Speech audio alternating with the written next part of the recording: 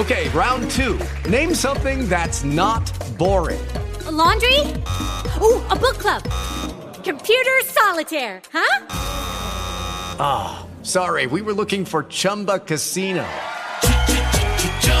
That's right, ChumbaCasino.com has over 100 casino-style games. Join today and play for free for your chance to redeem some serious prizes. ChumbaCasino.com. No purchase necessary. Void where prohibited by law. 18 plus terms and conditions apply. See website for details. So we've taken our next step in this infinite journey of enlightenment. A series of events have taken place that has brought us to where we are right now. This is the most important time of our lives. It's in this very moment which exists prior to a thought that we have the potential to be. Being exists in this moment, in this time, and knowing, seeing, feeling, and experiencing all that there is right now. Stay tuned as Ron Ash teaches how to locate our special gift, connect with spirit, and intentionally create our experiences.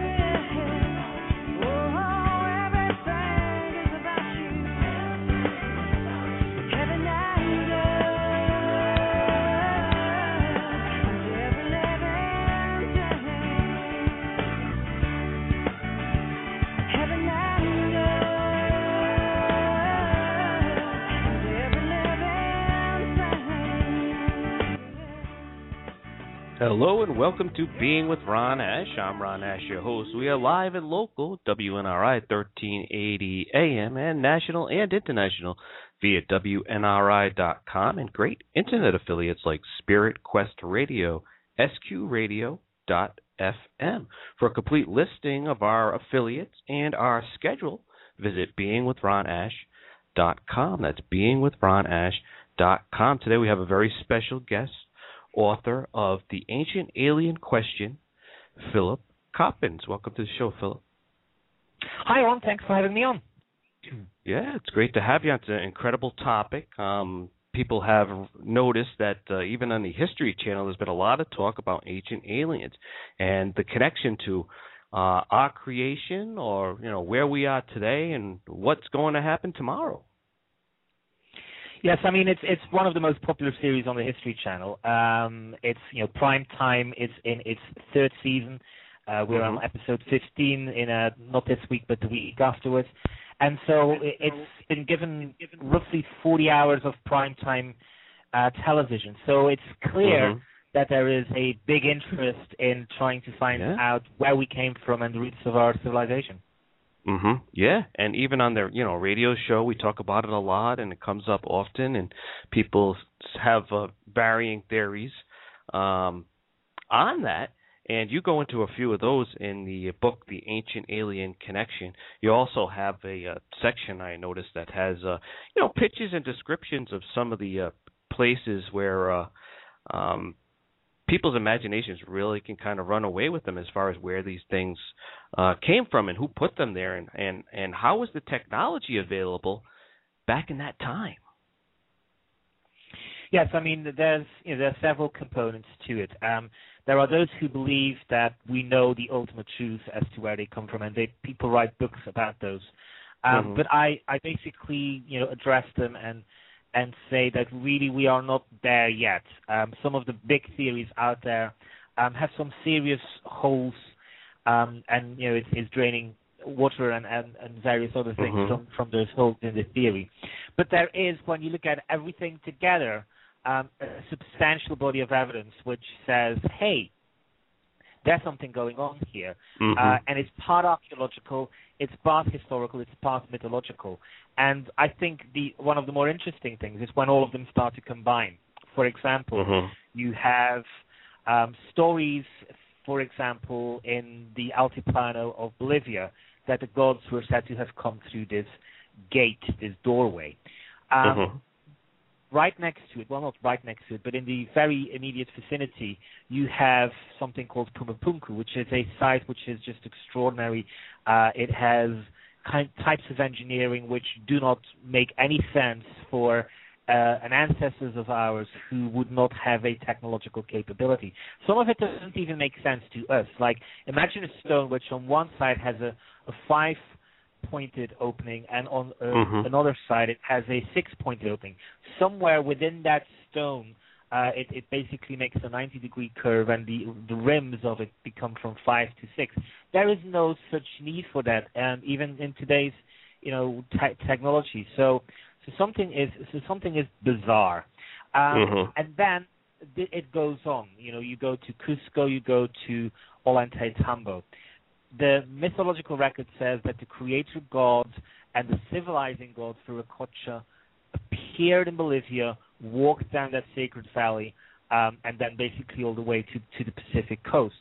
And it's in that specific area of Peru that all of the anomalous objects are found, which really defy our understanding of that civilization. Peru was a great civilization. They were extraordinarily advanced. There are pyramid-building cultures there, which are going back to 3,200 BC. So we're not dealing here with a kind of tribe which had no idea as to what they were doing themselves. But there is, below that level, a strata of archaeology which is older.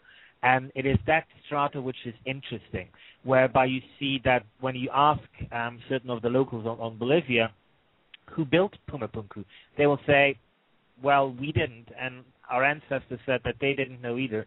It was just here all the time.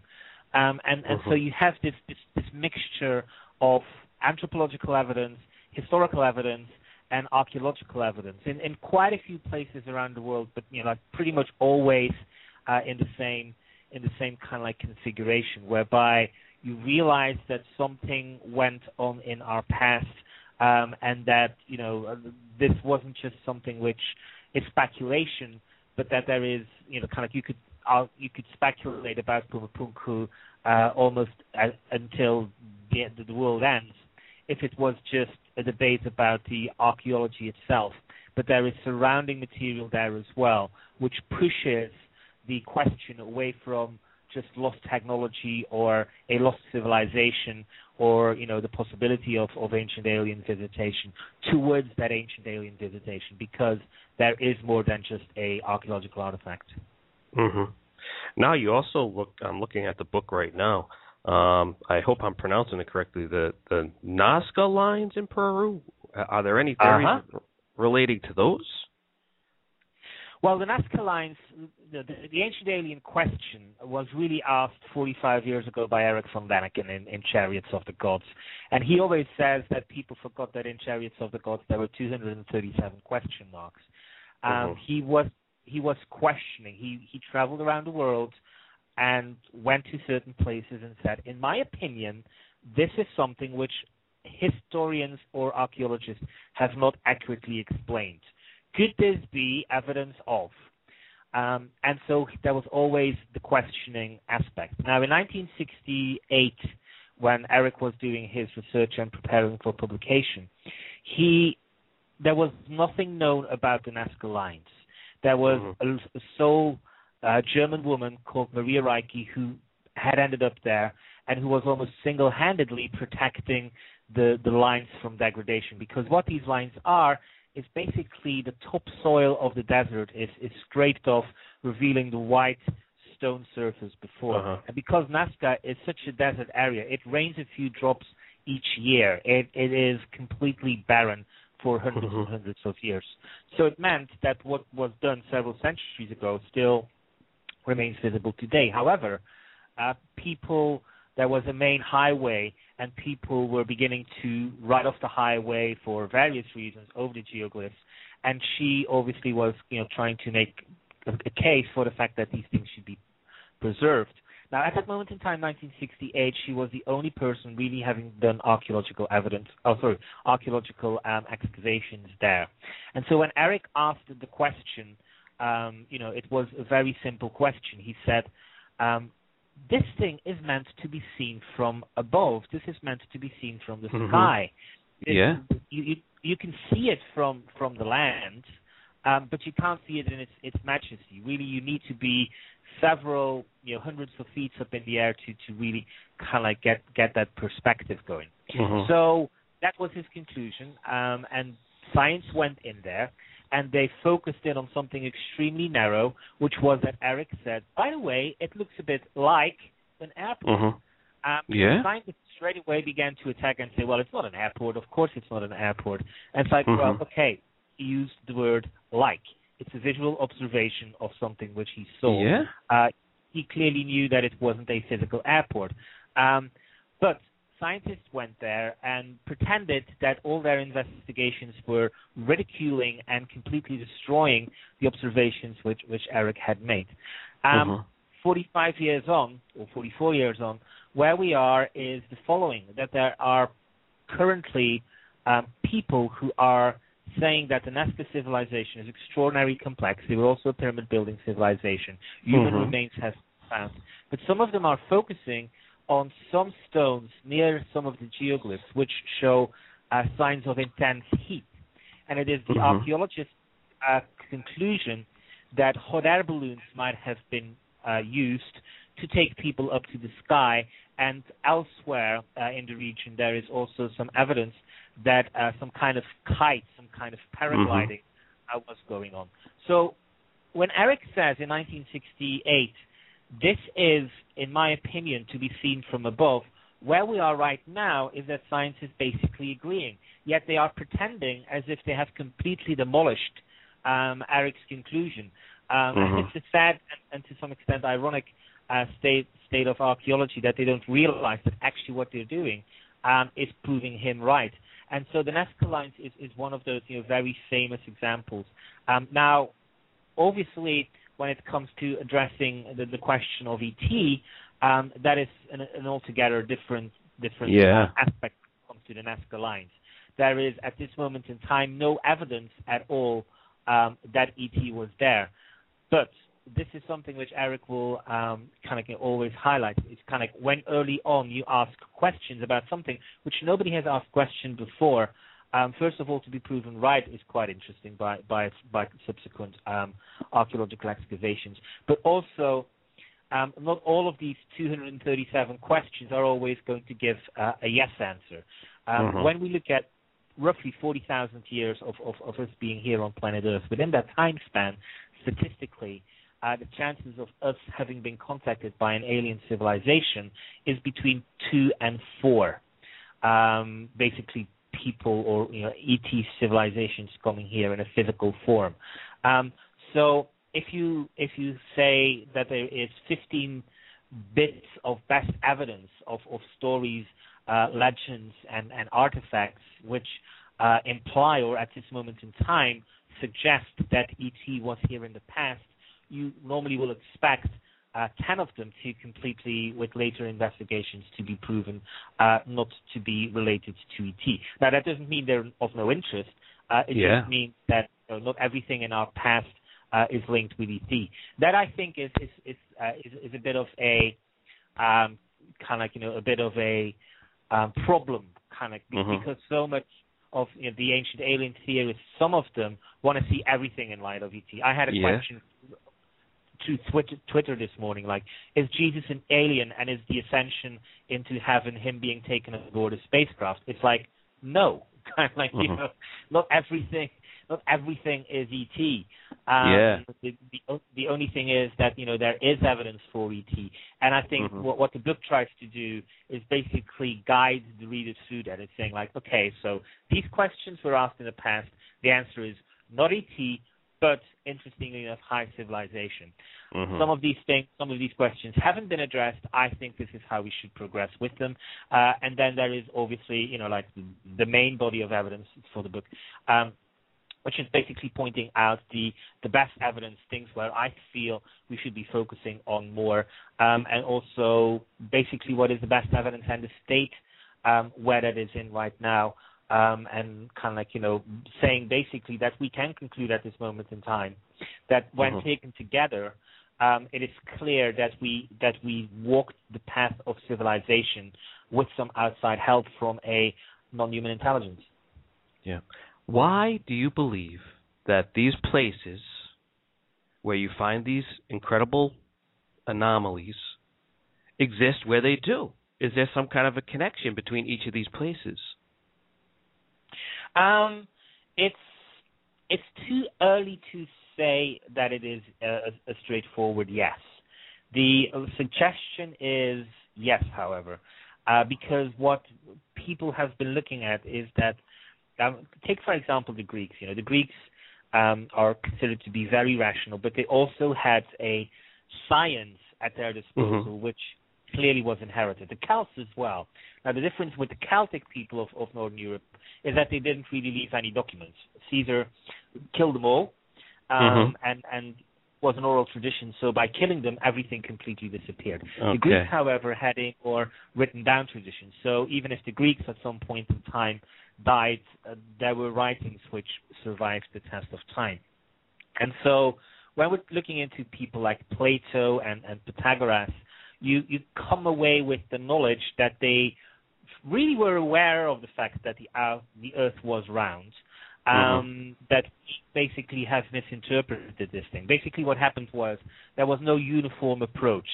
It's very much, the situation in ancient Greece is very much like they have been given certain information and they don't really get it, so you have clever cookies who do kind of like get it, and then silly people who really shouldn't be doing that. And what happened is that the silly people, from a historical point of view, were the ones who were picked up by specifically the Christian church, because what they were saying outside of the science bits of these documents was what the church really wanted to convey to the early Christian communities. And so, like the wrong bits of science, as it were attached to a body of religion, and it took 1,600 years basically to rectify that problem. But people like Plato and various other people were very much to that level. There's even a group of Greek scientists like the atomists who literally were convinced that the world was made up of atoms, and guess what? They were kind of like proven to be right. So the Greeks have at their disposal all of this knowledge, and so some of this knowledge does have to do with the shape of the Earth, with the way the Earth works, and they basically identified that even though the Earth was a globe, that inside of that there was some kind of pressure. I would point like almost a crystalline diamond kind of shape, and that some of the corners touched sometimes, the Earth, that you could overlay the globe with this pattern.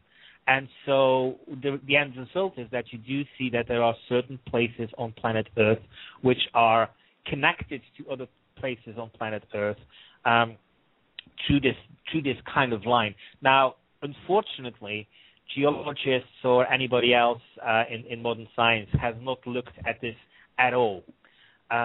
So we have no way of confirming whether this is the case or not. But just like basic things of kind of like the research which has been done by certain people as to where UFOs appear, for example. Aimé Michel in France in the 1950s was pointing out that in ancient times, the Camino, part of a new movie by the Estevez Sheen family, this pilgrimage to Santiago de Compostela, we think that it is just lines which end up in a Christian pilgrimage site. But Aimé Michel built on material from other French writers. First of all, that these roads predated the Christianity by hundreds, if not thousands of years, that people had always walked to this site, and that really what happened was that the church merely put a Christian layer of veneer on it to make it appear as if it was all Christian, but it wasn't. And obviously to the consecutive centuries, we forgot what it was in origin. But he was also pointing out that an awful lot of UFO sightings in France in the 1950s coincided with these lines of the Camino, of these ancient pathways. So you see this overlapping thing when people do start to dig into those kind of enigmas, that the answer does seem to be a yes. But we are, unfortunately, very, very much at the start of this research rather than at the end. Mm-hmm. All right, we're going to pause for a brief break. I want to pose a question, and we'll get to the answer when we come back. But is there a gold connection? Could these places be in history rich with gold presently? And when I look back and I think about the history that I know of as far as the leaders of these great cultures, why was gold such an important thing? Why were they stockpiling gold? We're going to be back with hopefully an answer or opinion on that right after these messages. Hold tight.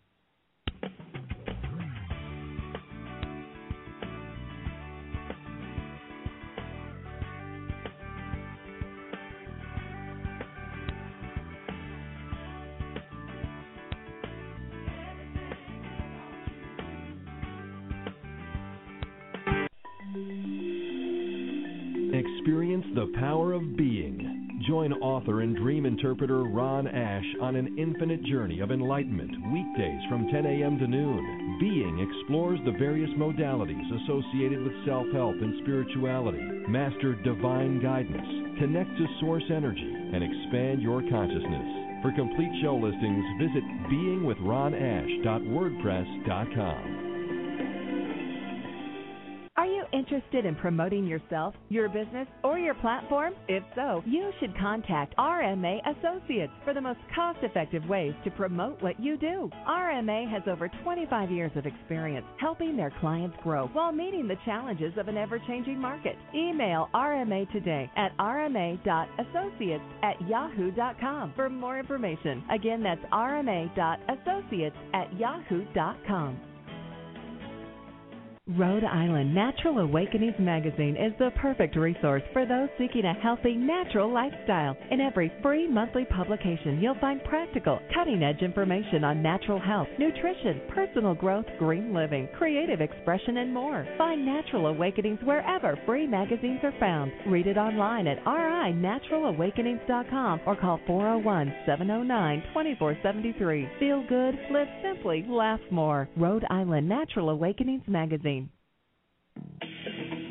Bridge the gap between Earth and the spiritual plane of existence. Join author and psychic medium Joseph Labruto III on a multi-dimensional journey of transformation every Tuesday at 11 a.m. on Being with Ron Ash. Communicate with a deceased loved one, the Ascended Masters, spirit guides, angels, and other spiritual beings, or ask Joseph about your career, relationship, or life path. There is more to life than what we know. Find the answers at www.psychicmediumjoseph.com.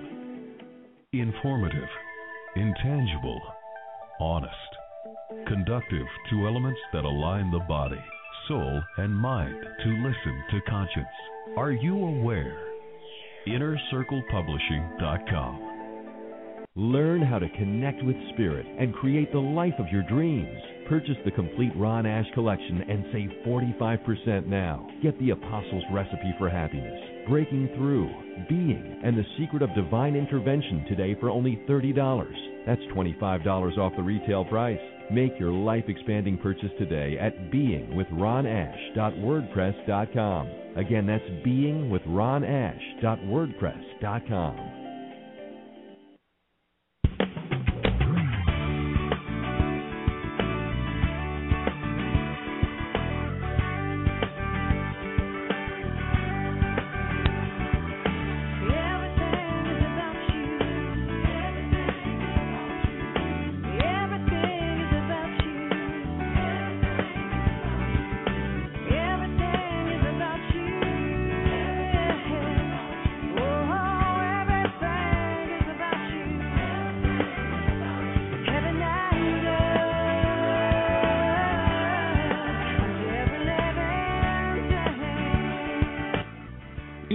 Being with Ron Ash and Philip Coppins this morning. We're discussing the ancient alien question.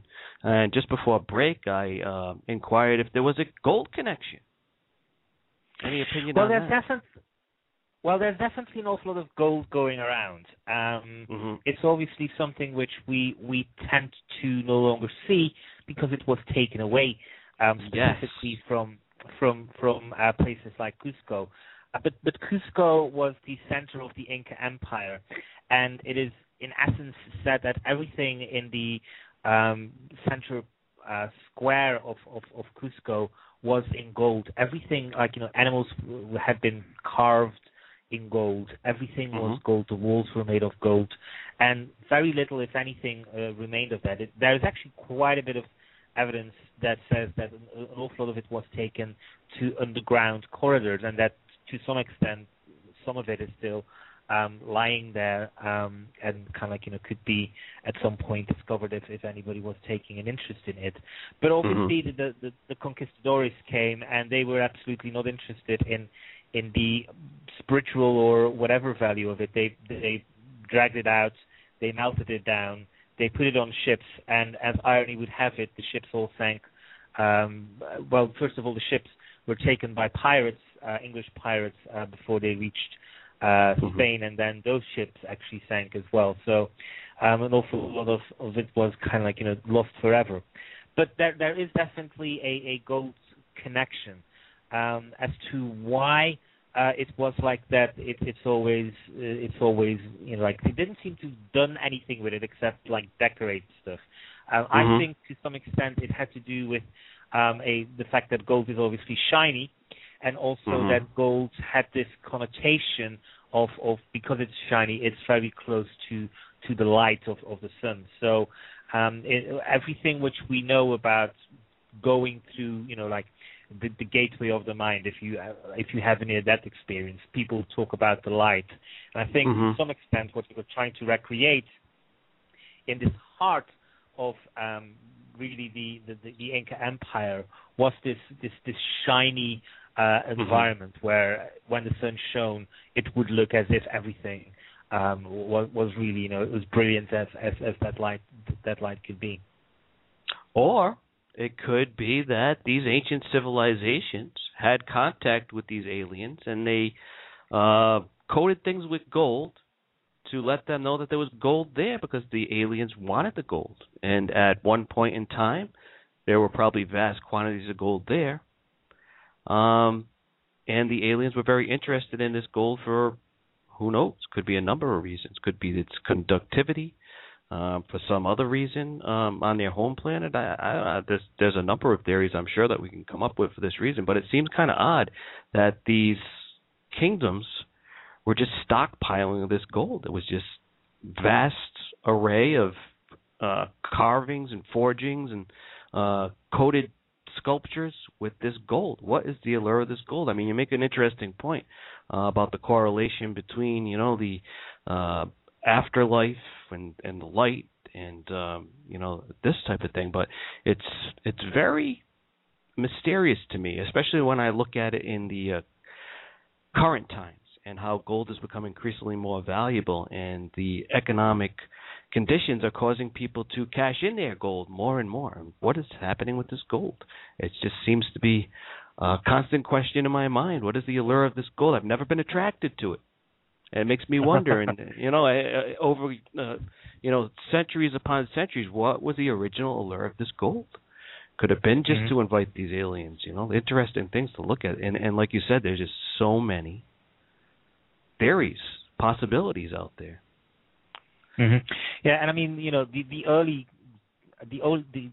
early money to some extent wasn't always gold. In Crete, for example, there are quite interesting depictions, and if you go to the museum, you kind of see in Heraklion, you see these big stones which people carried on their back, and those stones were like the currency, the exchange currency, and gold became pretty much an international currency in the last 3,000 years, when really it was deemed to be rare. And it was, something which gave privileges to certain people who had it. To a large extent, it's an awful lot about human trickery. It's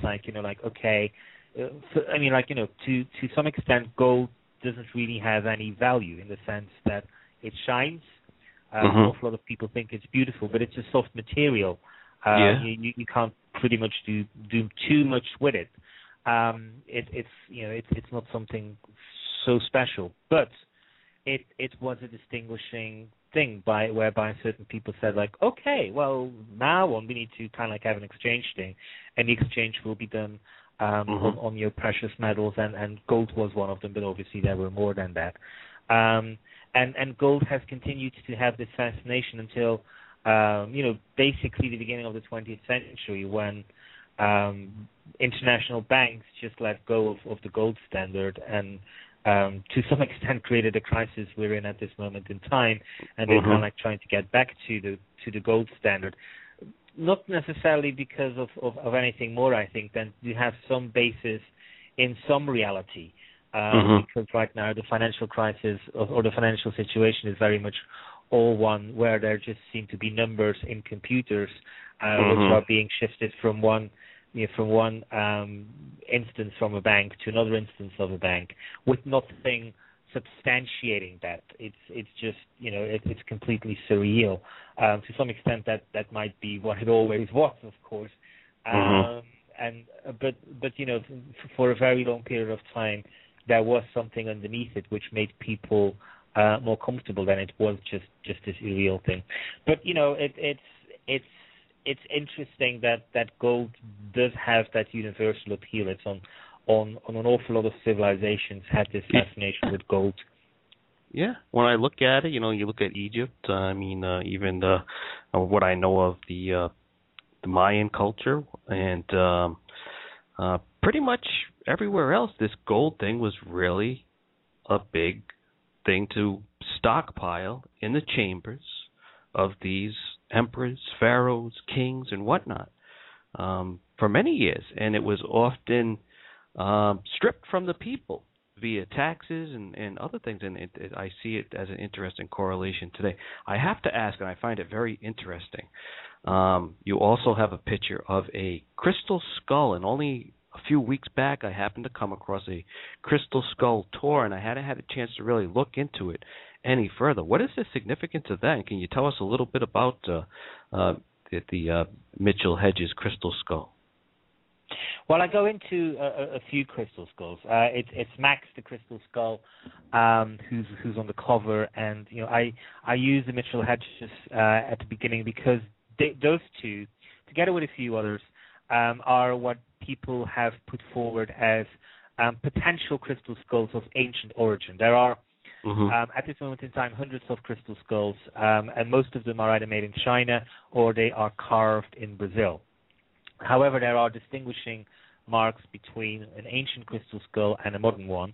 One of them is that our ancestors sometimes excel themselves to the point where we just sit back in awe.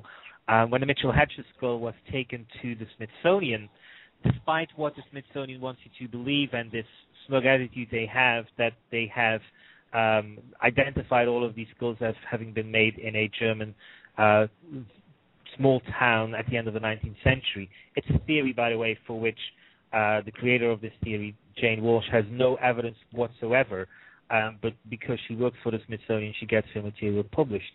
And basically in an effort to try and combat this, Bill Homan, who at this moment in time has the Mitchell Hedges skull in his possession, decided to go to the Smithsonian and basically say, well, if you think everything is so explicable, here's my skull. And they taped the 2-3 hours which they were there. And very early on, you have a researcher who works for Walsh, and he looks at the skull, and he looks at specifically the detachable jaw, and the detachable jaw, he straight away says, oh, that can't be crystal. Nobody can make that out of crystal. That has to be glass. And so like half an hour or so, 45 minutes later, he brings out the blue light, which basically distinguishes whether it's glass or crystal. And it's shown that it is crystal, that it is not glass. To which his immediate thing is, well, it's crystal, but it's impossible that it's the same crystal from which the skull is carved. It must be another layer of crystal. At which moment in time, Jane Walsh basically tells him to shut up because he's being filmed. And if this continues down the line, he's going to be potentially be exposed as an idiot. And that is like their attitude. They pretend that they are explaining these things away, but they aren't. They have been unable to identify that the Mitchell Hedges skull is not an ancient artifact, and there is quite a bit of evidence, which I put in the book, which shows that the way Mitchell Hedges came across these skulls is something which is homogeneous or in the same league as to how other crystal skulls were found, which is basically that they were found in the Mayan heartland by tribes, specifically in the first 60 years of the 20th century, when the Mayan people had an awful lot of adversity, and whenever Western people came there, they were able to give them certain things for the survival of their tribe. Quite often, in return, they were given the offer of crystal skulls. And one example is Nick Nocerino, one of the earliest crystal skull researchers. He was an anthropologist. He went through the Mayan heartland, and wherever he helped the people, quite often they were given. He was offered crystal skulls as here, thank you for helping us. And he always refused because he felt that the crystal skulls were more important to be kept by the people who had been using them for centuries in their rituals. But it is clear that the likes of Mitchell Hedges, clearly when he was offered one in the early, probably the 1910s, of that he did take one out. In the case of Nick Nocerino, in the case of Max and the origins of Max, there is some evidence to suggest that actually people gave this to the initial keeper in an effort to make the world aware of their existence, that there were these artifacts which defy current techniques of making them. If a normal human being without any technology would have made the Mitchell Hedges crystal skull, it would have taken roughly 3 people 20 years, so a total of 60 years, day in, day out of carving this. In the case of Max, what we have there is a piece of crystal which has 6 different layers coming together. And so if you were to apply too much pressure on some of these layers, the end result would be that it shatters. So you have expert marksmanship in some of these candidates. And it's also a very distinguishing mark between what I think are the ancient crystal skulls and definitely the modern crystal skulls. The modern ones are nice, but they don't have that specialness, that uniqueness, that quality. It's almost like I've seen people fall in love with holding modern crystal skulls, and they are beautiful, but they're no substitute for the really ancient ones, who are far more beautiful. And it's like as soon as you've had one of those in your hands and stared in them, you fall in love with the ingenuity which has gone into carving these things, and also the entire tradition which is associated with them, which is that these were used as artifacts of communication with the gods by all of these cultures. So what we have there is... Go ahead. It's very interesting that you say that, because when you first began to speak about these crystal skulls and how difficult they are to produce, immediately in my mind came the word receiver. As if these could be some type of communication device where, as you said, in a different light, these ancient civilizations are really communicating with these alien life forces via these crystal skulls created by the aliens. Absolutely. I mean, an interesting thing was that in March of this year, I had my first meeting with Max. I had known about him. I had known about its keeper, Joanne Parks, but I'd never physically met the crystal skull. And so I went to New Mexico for 3 days, pretty much a day and a half spent with Max. And various other people came there.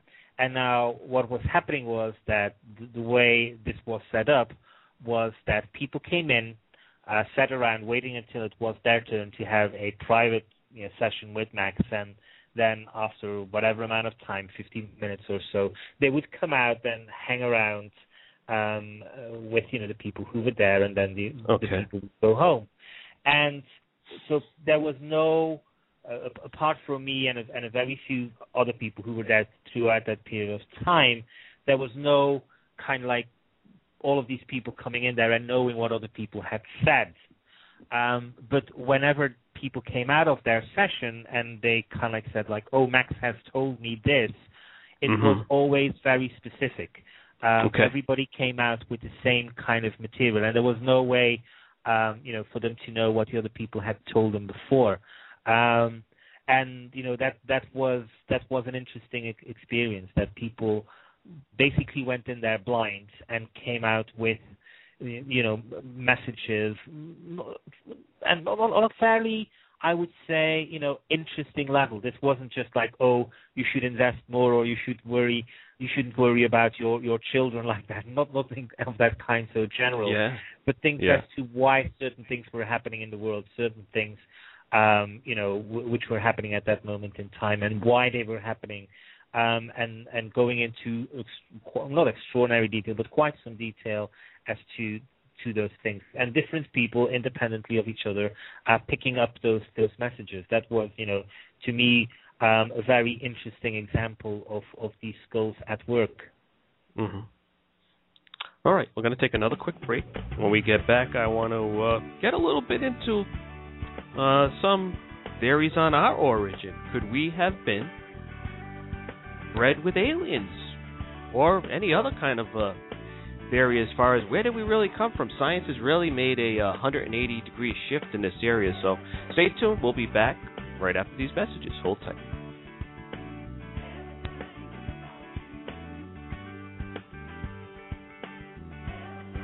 Are you interested in promoting yourself, your business, or your platform? If so, you should contact RMA Associates for the most cost-effective ways to promote what you do. RMA has over 25 years of experience helping their clients grow while meeting the challenges of an ever-changing market. Email RMA today at rma.associates@yahoo.com for more information. Again, that's rma.associates@yahoo.com. Experience the power of being. Join author and dream interpreter Ron Ash on an infinite journey of enlightenment weekdays from 10 a.m. to noon. Being explores the various modalities associated with self-help and spirituality. Master divine guidance, connect to source energy, and expand your consciousness. For complete show listings, visit beingwithronash.wordpress.com. Rhode Island Natural Awakenings magazine is the perfect resource for those seeking a healthy, natural lifestyle. In every free monthly publication, you'll find practical, cutting-edge information on natural health, nutrition, personal growth, green living, creative expression, and more. Find Natural Awakenings wherever free magazines are found. Read it online at rinaturalawakenings.com or call 401-709-2473. Feel good, live simply, laugh more. Rhode Island Natural Awakenings magazine. Bridge the gap between Earth and the spiritual plane of existence. Join author and psychic medium Joseph LoBruno III on a multi-dimensional journey of transformation every Tuesday at 11 a.m. on Being with Ron Ash. Communicate with a deceased loved one, the Ascended Masters, spirit guides, angels, and other spiritual beings. Or ask Joseph about your career, relationship, or life path. There is more to life than what we know. Find the answers at www.psychicmediumjoseph.com. Learn how to connect with spirit and create the life of your dreams. Purchase the complete Ron Ash collection and save 45% now. Get the Apostles' Recipe for Happiness, Breaking Through, Being, and the Secret of Divine Intervention today for only $30. That's $25 off the retail price. Make your life-expanding purchase today at beingwithronash.wordpress.com. Again, that's beingwithronash.wordpress.com.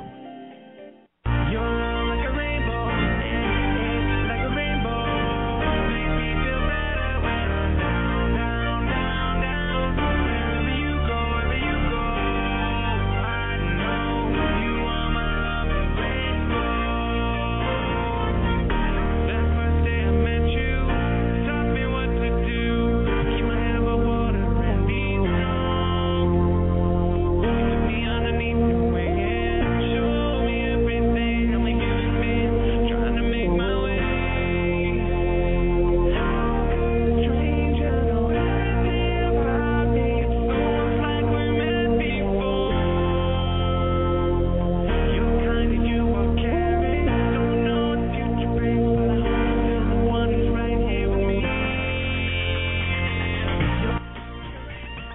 welcome back. You are being with Ron Ash and author Philip Coppens, author of The Ancient Alien Question.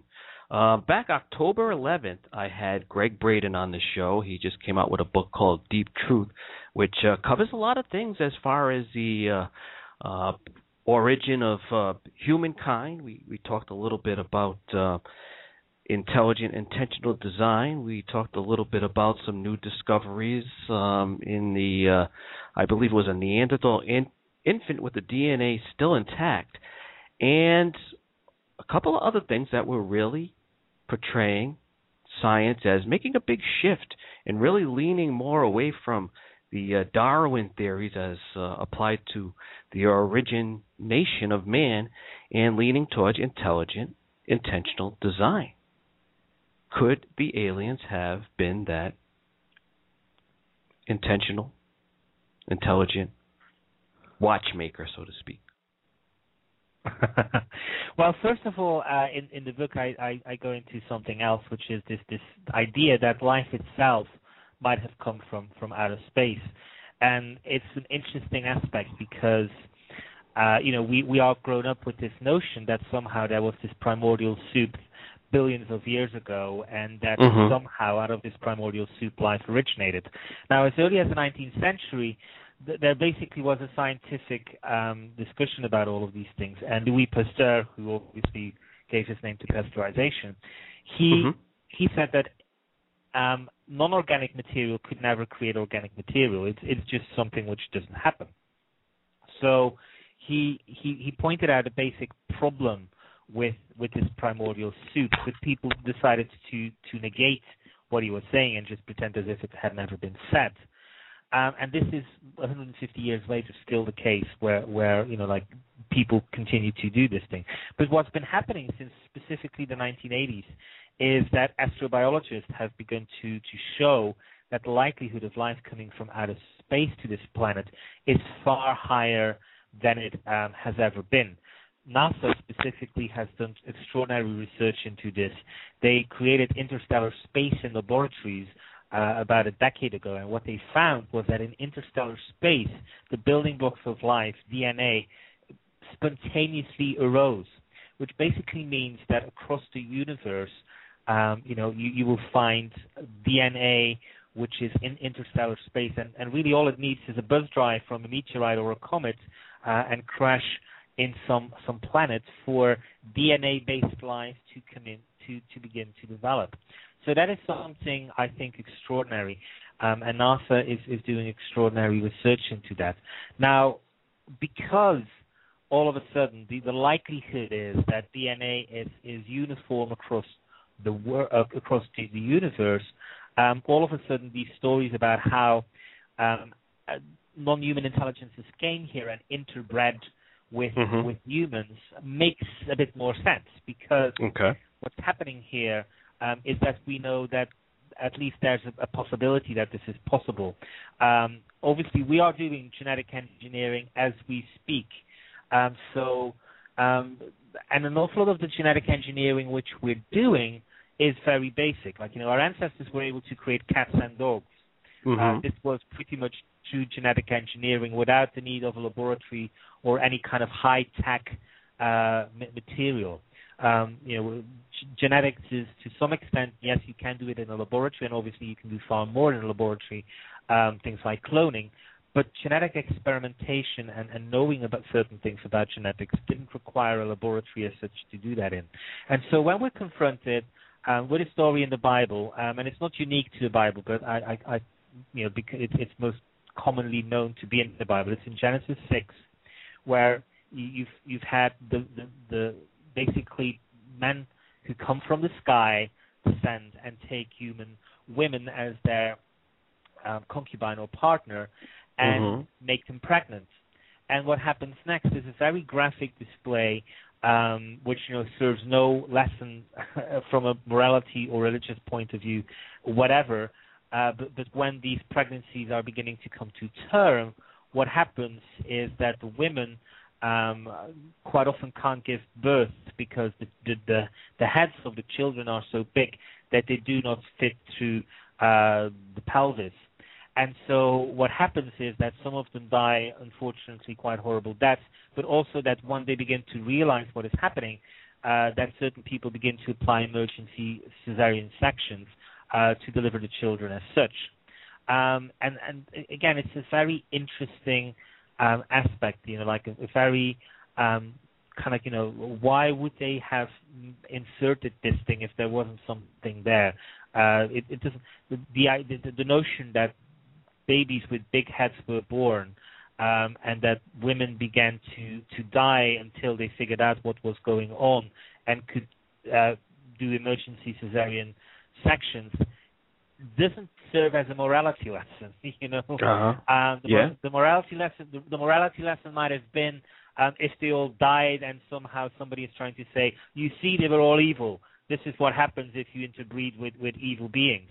But there is no such thing. There is no morality associated with it. It's just like, these are the things which happened. This is what was done. This was the outcome. Very pragmatic, very matter of fact. And it's not something which is just limited to the Bible. It's something which you see in other cultures as well. And then when you start looking into the archaeological record, even in places like Lovelock, Nevada, there were caves found in which there were giant skulls, giant skeletons, and people of giant skulls. And, like pretty much the giant size which you would expect these giants from the Bible to have, roughly 8-9 feet. And so what we're seeing there is again this overlap of archaeology and stories, and how when you put them together you come up with this very intriguing design that we in our past might have been not alone, and that indeed there was some kind of experimentation going on. Now, obviously the bigger question is, were we genetic test tube experiments ourselves?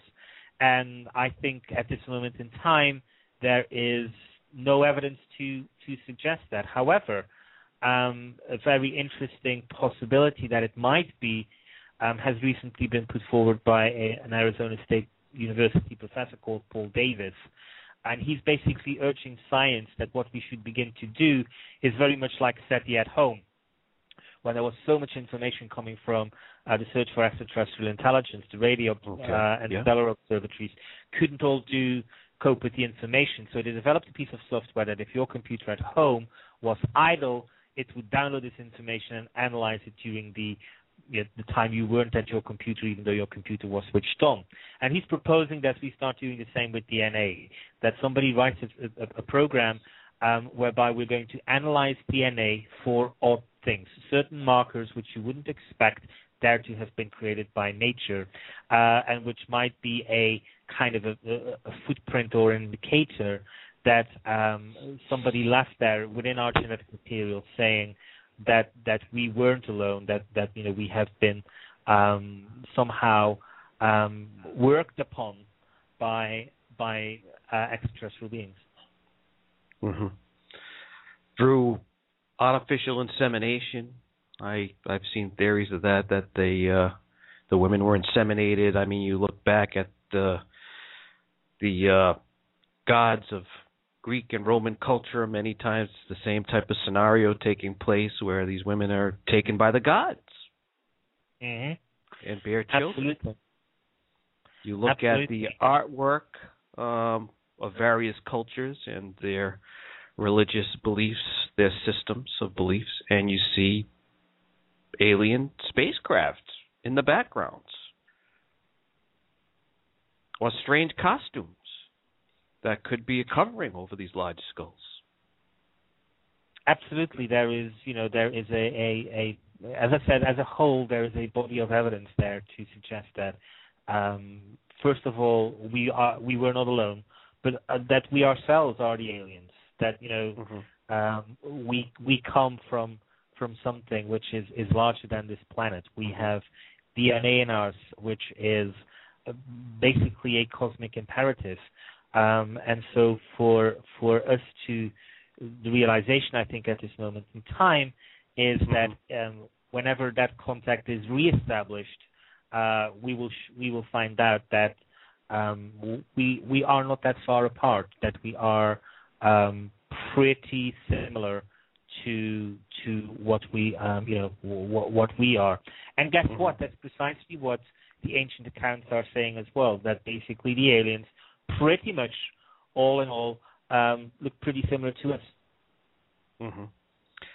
And there are other theories that you've gone into as far as, maybe these civilizations, these ancient civilizations, intentionally manipulated their skulls or whatnot to mimic the aliens, to look more like them. Absolutely. Akhenaten is one example, but throughout various cultures, you see that some of these people were either depicted. In the case of Akhenaten, he was depicted. He didn't do it to his skull, but he was depicted with his elongated skull. But in other traditions, you had people who did elongate their skulls, where the parents took a child and with wooden planks began to mold their skull into something which didn't resemble a human skull. And when people were asked as to why they were doing this, because some of these things went on until relatively recent times, they were told that they did it so that the children would resemble the gods. So as we go into 11/11's coming up, 2012, there's a lot of theories and going on around that. When you look back and you think about the research that you've done and the people that you've talked to, what do you think would be the interest in aliens coming here to go through all this trouble? I think to a large extent it's very much they want to explore the world. Not the world, obviously. They want to explore the universe. I think that there is also this thing of helping other people. We are their distant family, so to speak. We are part of this life in the universe. And I think whenever you find life in the universe, there is this sense of, oh wow, again, it becomes this awe-inspiring thing.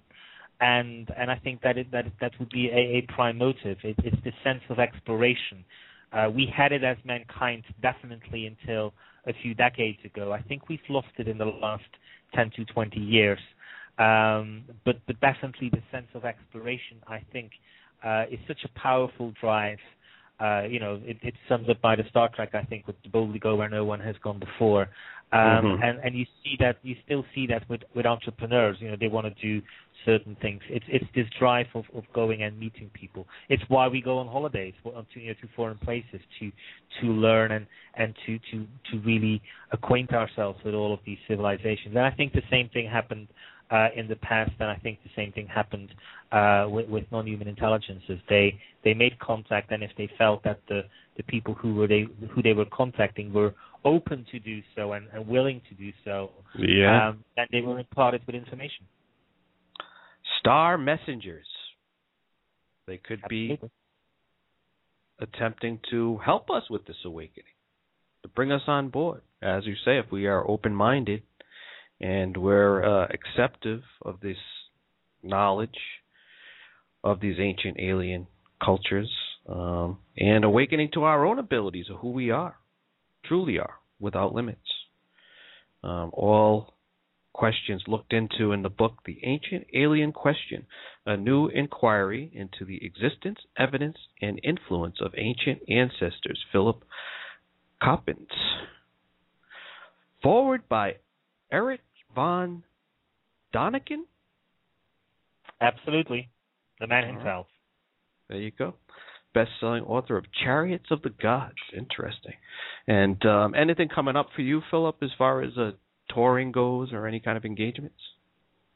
Most of the tours for authors have been stopped for the obvious reason that bookshops are kind of like on their way out, and most of it has to do with radio shows now. So the book tour has become a radio tour.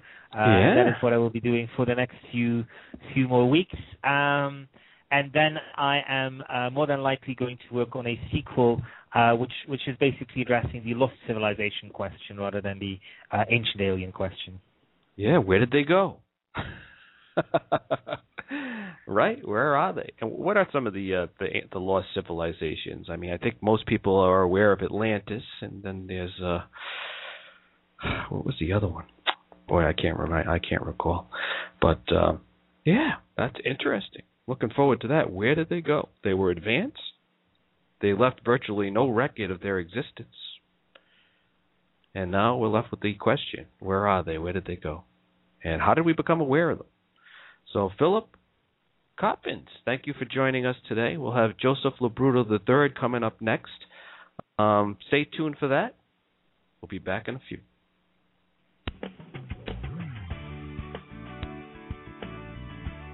And as always, you can link to all of our guests, including Philip, at beingwithronash.com. That's beingwithronash.com. Hold tight. We'll be back with more Joseph Labruto III right after these messages. We'll be taking calls at 424-757-1425. That's 424-757-1425.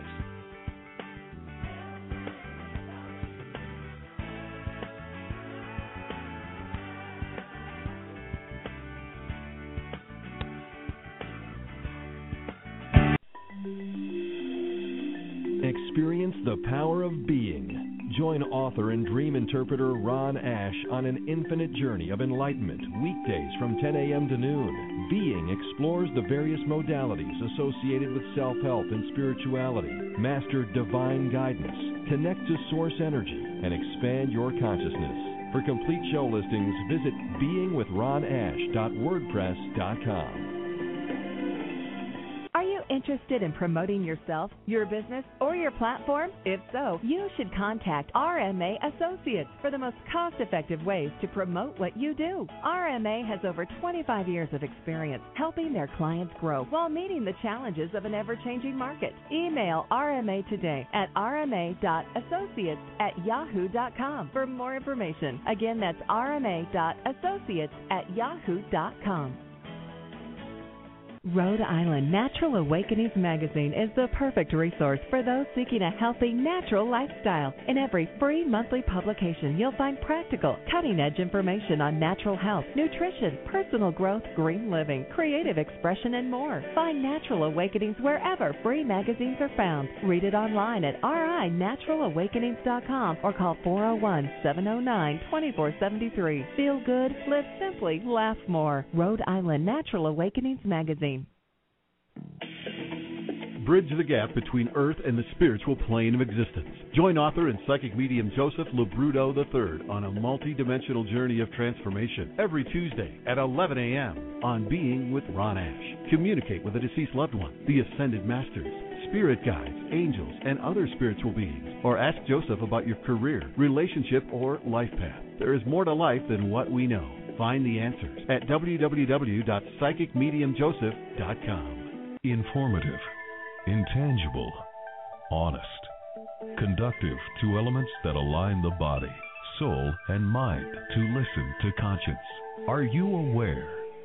InnerCirclePublishing.com.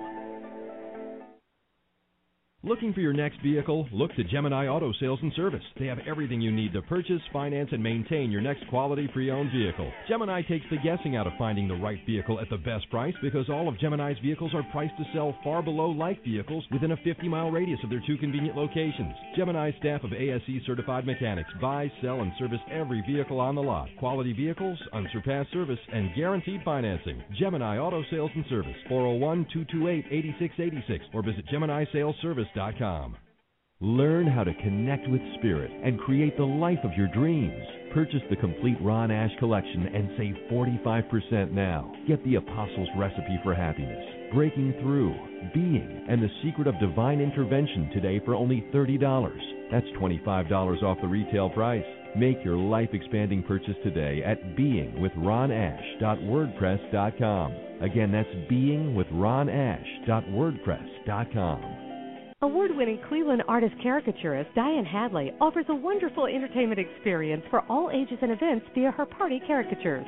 Let Astro artist Diane Hadley create party favorite memorabilia for your guests that will be cherished a lifetime. Book the Astro artist today and be amazed by the unique talents of Diane Hadley. Call 877-740-9506 and save 50% on internationally recognized caricature, portrait, and spirit artist Diane Hadley's event services. Visit the Ask. The Apostles' Recipe for Happiness breaks new ground in exposing the attainable miracles so prevalent in the first book ever written on the law of attraction. Through true life experiences with modern day scenarios, the mystery and magic of the Holy Bible unfold as you learn to recognize the signs that God places on the path He intends for you to follow. Through the mastery of divine guidance, you can connect to God's energy and create a life without limits. This is a book everyone should read who is interested in building godly character. I read it in one evening and couldn't put it down. Gary Sigler, Kingdom Resources. What an amazing job at making a clearly defined guide for a happy life. The Apostles' Recipe for Happiness is compelling and is of value not only to Christians everywhere, but also to people of unbelief. Ruth Cannell, Christian Magazine Now.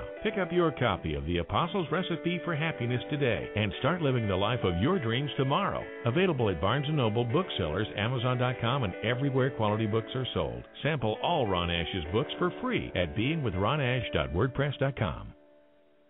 So we've taken our next step in this infinite journey of enlightenment. A series of events have taken place that has brought us to where we are right now. This is the most important time of our lives. It's in this very moment which exists prior to a thought that we have the potential to be. Being exists in this moment, in this time, and knowing, seeing, feeling, and experiencing all that there is right now. Stay tuned as Ron Ash teaches how to locate our special gift, connect with Spirit, and intentionally create our experiences.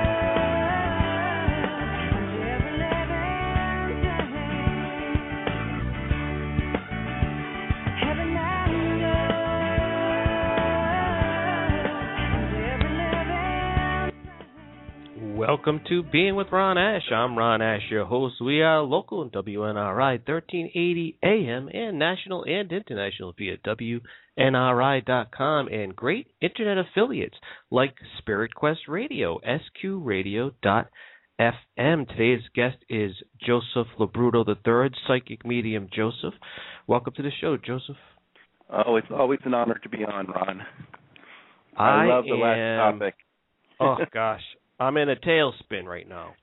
There were so many questions that I could have asked Philip Coppens there on his research, many years of research, and his most recent book, The Ancient Alien Question, A New Inquiry into the Existence, Evidence, and Influence of Ancient Visitors. We talked a little bit about the crystal skulls, and I immediately, without even really looking into it or thinking much about it, saw the word in my mind's eye, receiver. That they could somehow be a communication device that we do not understand. It's exactly what it is. If you remember the last Indiana Jones movie with the crystal skulls and how they put them all together as an alien race and so forth, I believe it was a receiver at one time, and that's why they're just kind of on here. And, you know, speaking about crystal skulls and crystals, 11/11/11 is when the crystals are supposed to be activated here on this earth. So I wondered if crystal skulls are gonna. Wonder what's gonna happen to these crystal skulls. Hey, it makes a lot of sense. It really does. Even when we go into popular culture and we look at the movies of the past and alien life forms which have come here from planets that have supernovae. Or been the Superman, for example. What happened? Where did he go? And how did he get the information? It was from a crystal, correct? Exactly. But, it was all crystals, and that's where the information comes from. Well, you even look at Stargate. They use, or even Star Trek, they use these crystals to power their source. Yes. On there.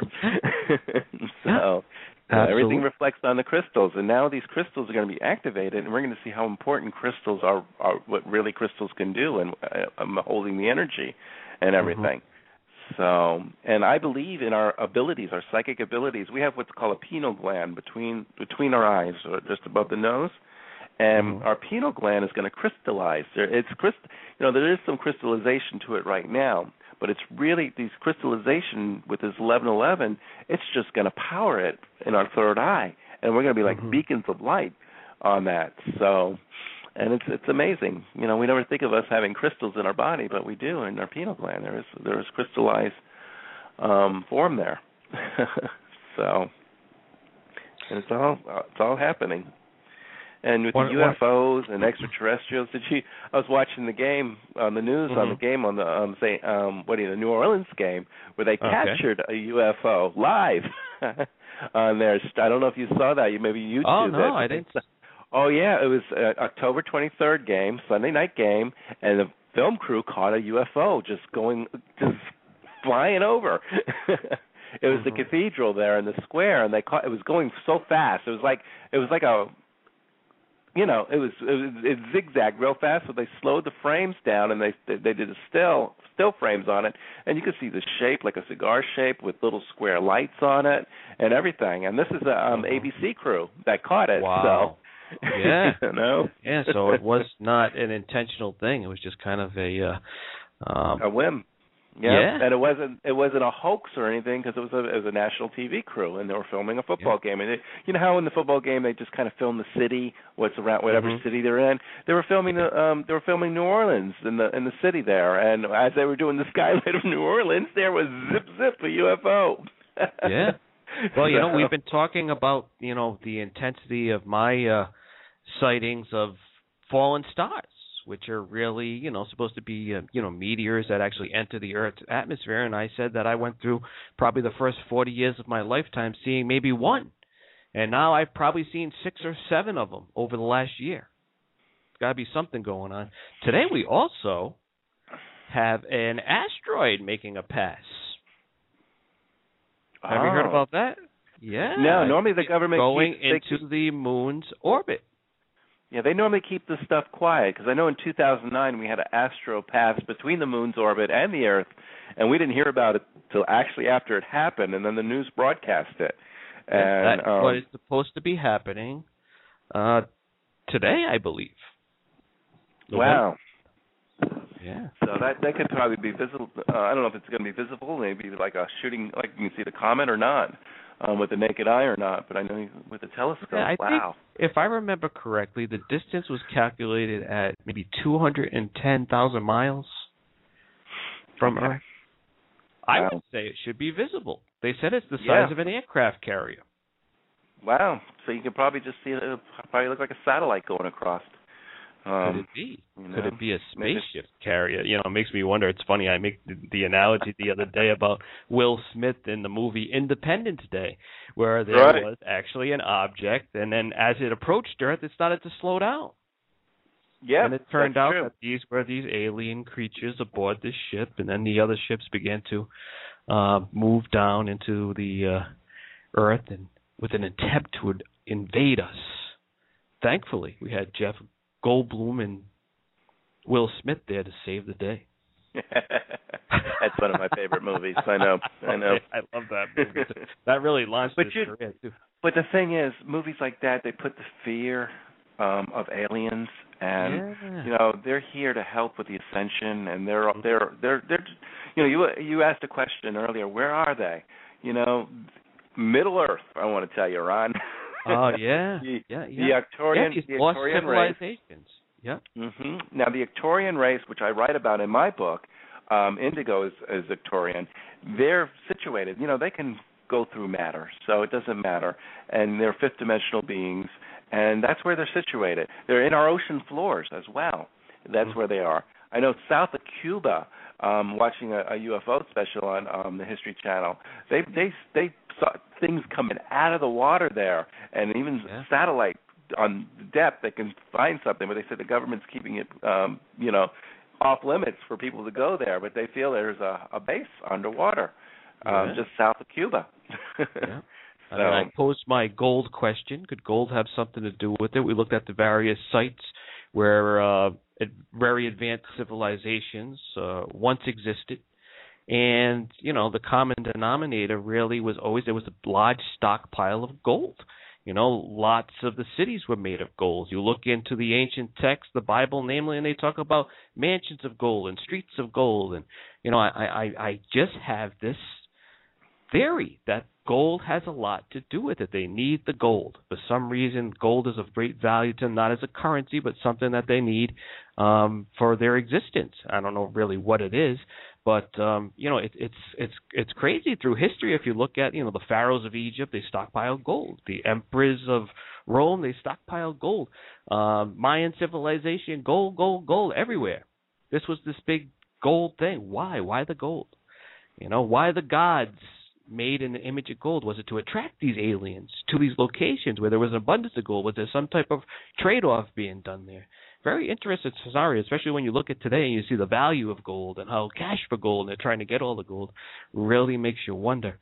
The other thing I looked at in his book, and I just kind of opened it up randomly, star messengers. The ancient ones in Navajo are considered to be one of the more enigmatic of this planet's ancient civilizations. Star messengers, messages coming to us and telling us how to awaken to the truth. Well, if you look at the Hopi Indians, they have what is called the what is it called? I collect these dolls, but they're dressed in like masks and different things and these are from the indigenous tribes of the Hopi Indians, and it's incredible on what they do. Kachina dolls, that's what they're called. I had to look it up real quick. And they have like alien masks on them, so I believe they were visited thousands of years ago by aliens, and they bring these traditions too, and they call them the Star People, our Star Brothers, our Star Sisters. Yeah. And the prediction about lines up with the Mayan calendar about where we're going to be seen. It's just starting. We're just having a tip of it, just starting right now. There's going to be so many UFO sightings coming up right now. And the government's going to have to admit that there is life elsewhere. And even my channel source, Indigo, who is extraterrestrial, is just giving me so much download information right now about 2012, 2011, what's going to happen, and it's just incredible. I could feel myself getting pulled into download mode, too, over the last couple of days. I've been resisting. I tend to be very resistant. But I realized today, after my sister Carrie sent me a little something, and it really supercharged that need to, open up and receive again, that I'm going to have to do it today. Yeah. But the Wali Hopi Messer is one of the 3 messes in the heartland of the Hopi Reservation in Arizona, laid out according to Orion's Belt. It formed the final goal of a series of wanderings by various Native Americans carried out on orders of their god, Masor. Interesting. Yeah. Interesting stuff. Yeah. All right. And they know. So, and they call them. Yeah. They identify them as the Star People, our Star Brothers, our Star Sisters, and they know. And so I don't know. It's exciting. And with the crystal activation, it's from Peru to Sedona to Arkansas. It's going to be this big, massive triangle, and all these crystallized. It's just gonna. And I was looking at some YouTube videos on the Navajo down in Sedona, talking about this activation happening and everything, and how much they just brought it through their tribes throughout the years. And it's incredible. It's really just an incredible time. So yeah. All right, we're going to take a quick break, and then we're going to come back. We're going to take some phone calls for readings and the mediumship if you'd like to connect with a past loved one or ask a question about career, finance, or romance. Psychic medium Joseph will be glad to help you. So hold on tight. We'll be back in a few.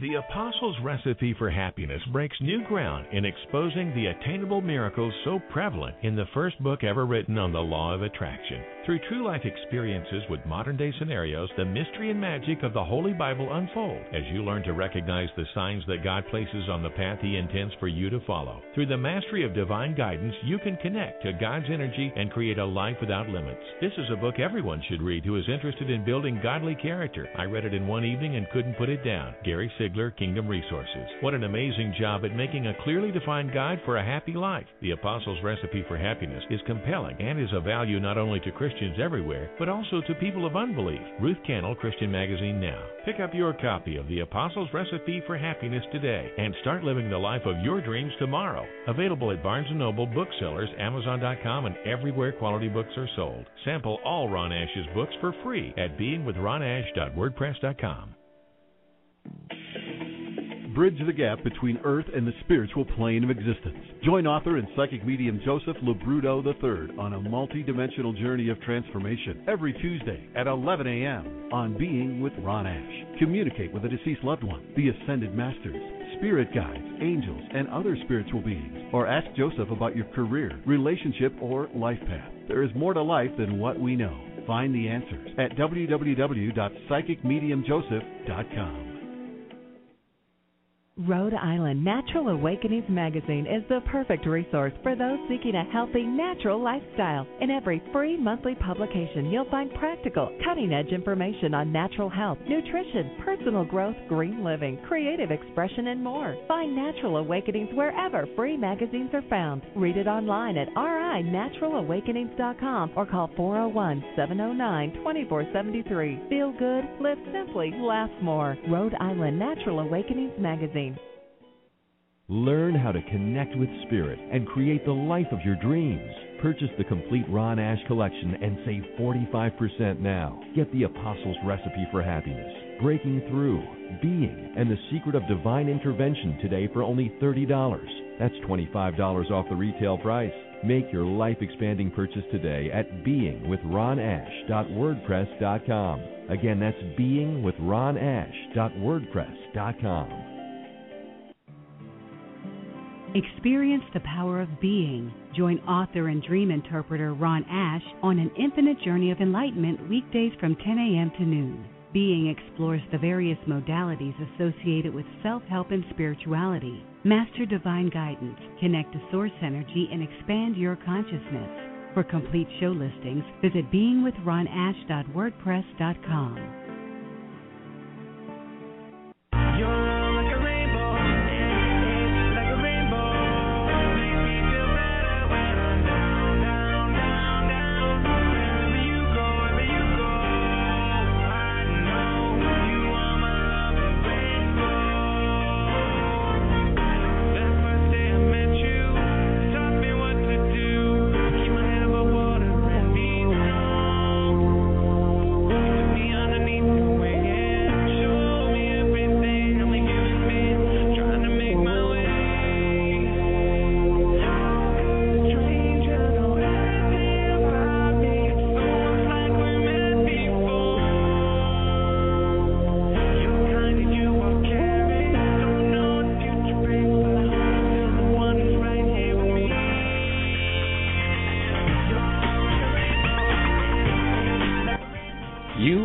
Being with Ron Ash and Joseph LoBruno, author of Is There More to Life Than What We Know, Psychic and Medium.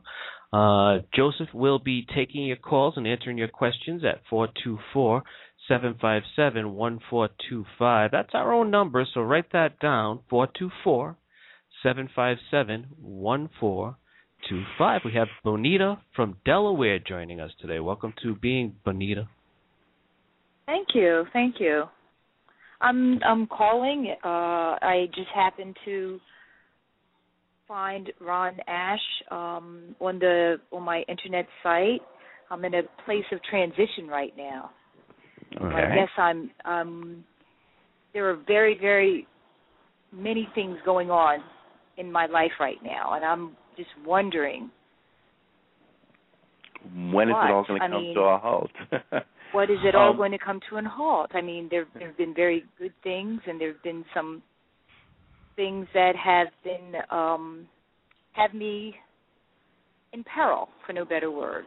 But I know there's a reason for everything, and I'm putting out positive energy. And yeah, we have to keep reminding ourselves of that. Yeah, Bonita, 2011 is a time for change, and I know we're coming to an end to 2011, but there's going to be just a total shift going on of energy here on the Earth, and it's time to finish. We're finishing up old stuff and going into new, and the whole world is feeling the effect. It's not just you; everybody's in turmoil. So it used to be mundane and easygoing. It's just chaos everywhere. Even in my own personal life, I have chaos, and it just seems like this is just the knack. This is what's going on with everybody. What I feel with you, though, the matters are going to. It's going to stick with you for another 6 or 7 months. You're going to have to hang in with there. But I feel come, let's see, May, I feel it's going to be a good month for you, that things are going to be a little different, more settling. If you're thinking of changing careers, I wouldn't do that right now. I will hold tight, and I would wait till the fall of next year, maybe a year at this time before you do that. So just because if you're going to do any major changes, I wouldn't do that right now. I would kind of just settle in and ride the wave right now till about May, and then I feel May would be a good time for any major decisions you want to make. Like if you want to do a move or any major thing, but wait till about May. Okay? Okay. What do you think about? Do you feel anything about relationships? Are you involved with anybody right now? Yes. Okay. Again, it's part of the turmoil going up and down with this relationship. There's no turmoil there, but I'm just curious. Do you have any feeling as to? I mean, my life isn't in chaos. It's just in transition. All right, let me say, if the relationship is good right now, don't change things. Don't change things. If it's not broke, don't fix it. And but I would just stay where you're at right now. But May, there's going to be a whole shift of energy with you, and things are going to happen differently. You may walk away from the relationship in May, or may even get better. So, but right now, I feel that you should just, everything will be okay. It's going to be, I feel there's going to be ups and downs between now and May in your relationship anyway. But May, there's going to be a bright side. I think things are going to, if you want to be with this guy and you love this guy, that means there's a big positive in May for you with this person. Things are going to be really good. Okay? Mm-hmm. All right. Well, thank you for calling. Well, thank you. Thank you. Bye. Yeah, have you received any types of communication from aliens in regards to this big shift that we're going through right now and the changes that are happening in everyone's lives? Yeah, well, of course. That's where my channel source is coming with all the shifts coming on, and they're telling me to hang tight. That 2012 is going to be a rock and roll year, meaning things are gonna go wild. Especially earth changes. There's going to be earthquakes coming out of nowhere. Like look at Oklahoma. They had 8 something just a few days ago. I don't know. Was it that high? I thought it was like 5.7 or something. Oh, no, maybe it's 5.7. Maybe I don't want to give it that big one, but they had a lot of aftershocks. There were several I think 6 or 7 aftershocks after that. Well, there's an 8 point something coming up. I know, I could feel it's coming up within weeks. An 8 point something. Wow. And it's just the Earth is shifting. They're saying that sometimes that they feel that the Earth is shifting on its axis already, because if you look at the star systems, they're not lining up like they used to be. If they go back in the charts of 10, 20 years, and they look at now, they're seeing a little shift that they're moved and everything. So I feel like the Earth is shifting on its axis already. So and we just have to get ready for it. It's just going to be crazy. Last year we had prepare yourself again for all the animals, past the birds and the fish, how they were just out of nowhere, thousands of the same species. I want to call them ascending, It's going to be I call it now. It's going to be a repeat. Prepare yourself right after December, January, February. There's going to be a repeat of all that again. You're going to see massive animals and stuff turning up again. So, yeah, my theory was that the birds were flying into cloaked alien spacecraft and falling from the sky. Wow. Yeah, but they weren't damaged though. They weren't crushed. I know.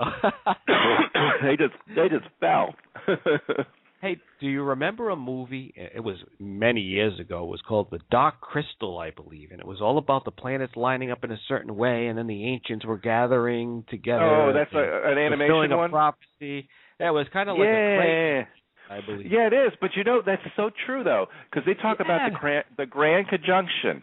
I know the movie well. I watched it with my kids growing up when they were growing up. Okay, but they talk about the Grand Conjunction. What the Grand Conjunction is, the lion. It's the Earth now. Every 26,000 years, the Earth rotates and it lines up. It's called the galactic equator, and we're coming up to that point where all the planets are going to line up in a belt, and it's the galactic equator. The Earth, way it's rotating, also the Milky Way it is, it's a part where I was reading on where they call it a black hole or something, but the Earth is going to be getting closer and closer to this black hole, this rift in the Milky Way. Yeah. And they say every 26,000 years the Earth will pass through this rift. And this is where the new age will come in, because, the new age brings in the golden age. It just changes everything. The polarity shift on the Earth on its axis, and there's going to be just major changes, and we're just right around the corner for this to happen.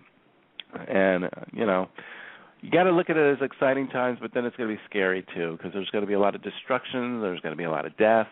And but if you look at life continues on after death and the soul lives on forever, and, with ascension, then, it's going to be exciting times because, when they say 1,000 years of peace, I believe it's going to be more than 1,000 years of peace because we're going to be ascended beings and looking at the world a little differently.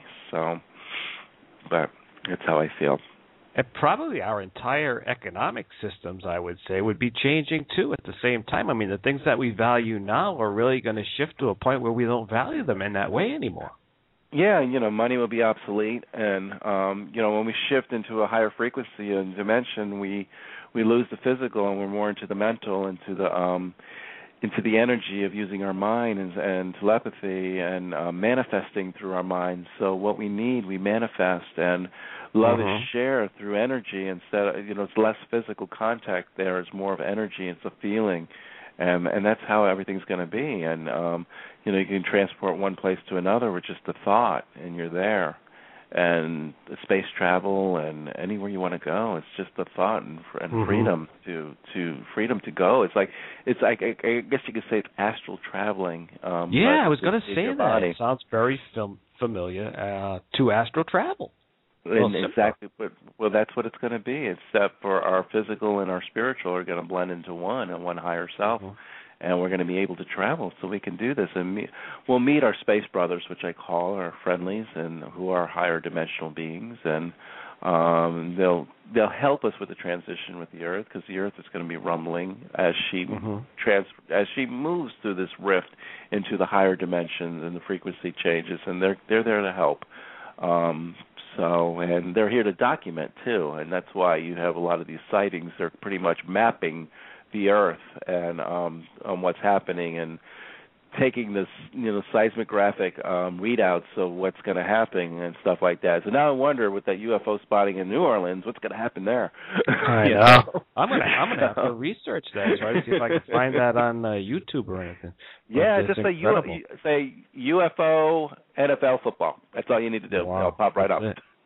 All right. Yep. Let's go to Jill in Illinois. You are on with Joseph Labruto. What can we do for you today, Jill? Hi. My question is I'm having a problem with my daughter's principal. I'm also a school board member. He filed a formal harassment complaint because I had a problem with the way he disciplined my daughter and several other students in the school. I've had problems with him in the past, and he says it's personal, but will it come out that he is a problem, and what do you see happening?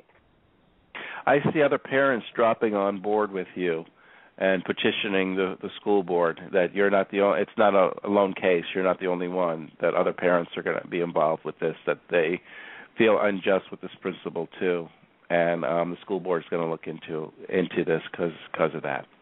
So, because you're not the only one, there are other students, I feel, and as long as the parents step up and know what's going on, and they all unify together on there, I believe the school board you'll win in your favor, and they may even dismiss or transfer the principal.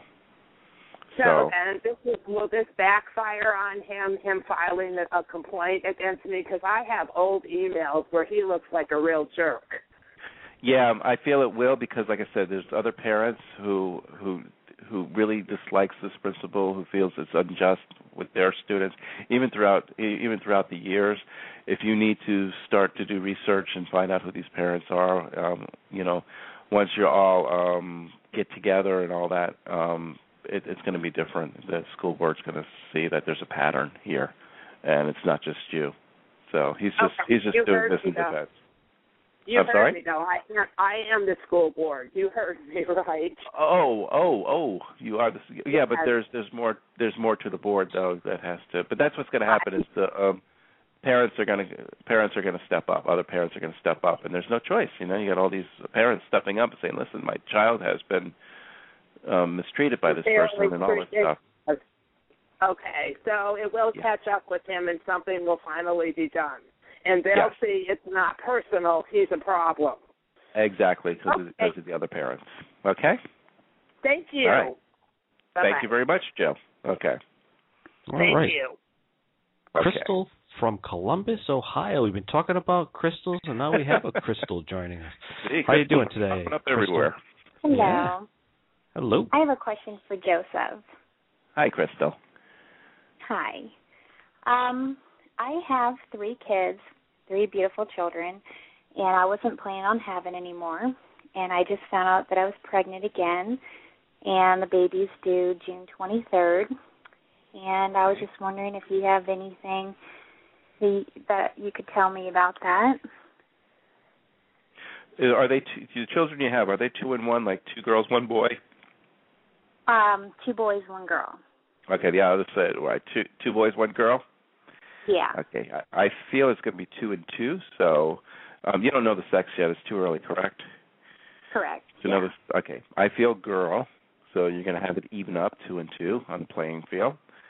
And what do you need to know? I feel like you have a beautiful family. Sometimes it can be tough. I have 4 children of my own too, so they're all grown. But, they grow up so fast and they're out of your life, and all of a sudden you have an empty nest and you go, oh, my God. But I see good times. I see united family, and, I feel nothing. That's good to hear. I feel nothing happens by accident. It's planned. Even if you didn't plan on having another child, this child was hovering around you, wanted to be born through you, and made it happen. So, but I see a lovely family, and I see, like I said, they grow up so quickly. Next thing you know, they're out of the house in college, and then you want to have another one. Oh, yeah, that's true. So, yeah, but yeah, look at it as a blessing. So, and I believe it's going to be a girl. Oh, I think you want it. cool. I think you want a girl, don't you? Yeah, I wanted to even it out. Yeah, so it's even out, even playing field. There you go. Okay. Oh, gosh. All right, well, thank you so much. All right. Okay, you're welcome. I'm pretty good. I'm like 98% in predicting the sex of the child. I had a mother on my Facebook that just let me know. She said I did a reading for her son and the daughter-in-law 2 years ago. They're married, but they're going through school. And I said, well, you guys are going to have a baby in 2 years, and it's going to be a boy. And both said, no, we can't. We got to get our master's degrees, and one was to get their doctors. And they said, we can't have children right now. Well, they sent the message. They're pregnant. They're going to have a boy in March, and it's been 2 years to the mark. I have had 2 psychics tell me over the last 2 weeks that there is a baby girl around me. They don't know if it's a miscarry. They don't know if it's something coming in the future. I'm curious. Do you have any thoughts on that? Wow, I don't know if I want to touch that one, Ron. Oh, my gosh. That's all you did is... I'm looking to triangulate here. I don't know what's going on. I know. I'll tell you right out of the gate, I'm a good boy, very monogamous. All right. Well, then you don't have to worry about that. Then use protection, man. Oh, I don't know. I think you just told me something. Yep. Oh, Just gosh. make sure there's no. Make sure you. So that's all I can say. That. Yeah. Right. Yep. I'm in it to win it. There you go. Well, it's that time again. After all, this program is made possible by our advertisers and with the generous support of listeners like you. Support us at beingwithronash.com. We're going to take a quick break, and we'll be back with more Psychic Medium Joseph and some free readings at 424-757-1425. That's 424-757-1425. Hold on tight in the switchboard. We'll be back in a few.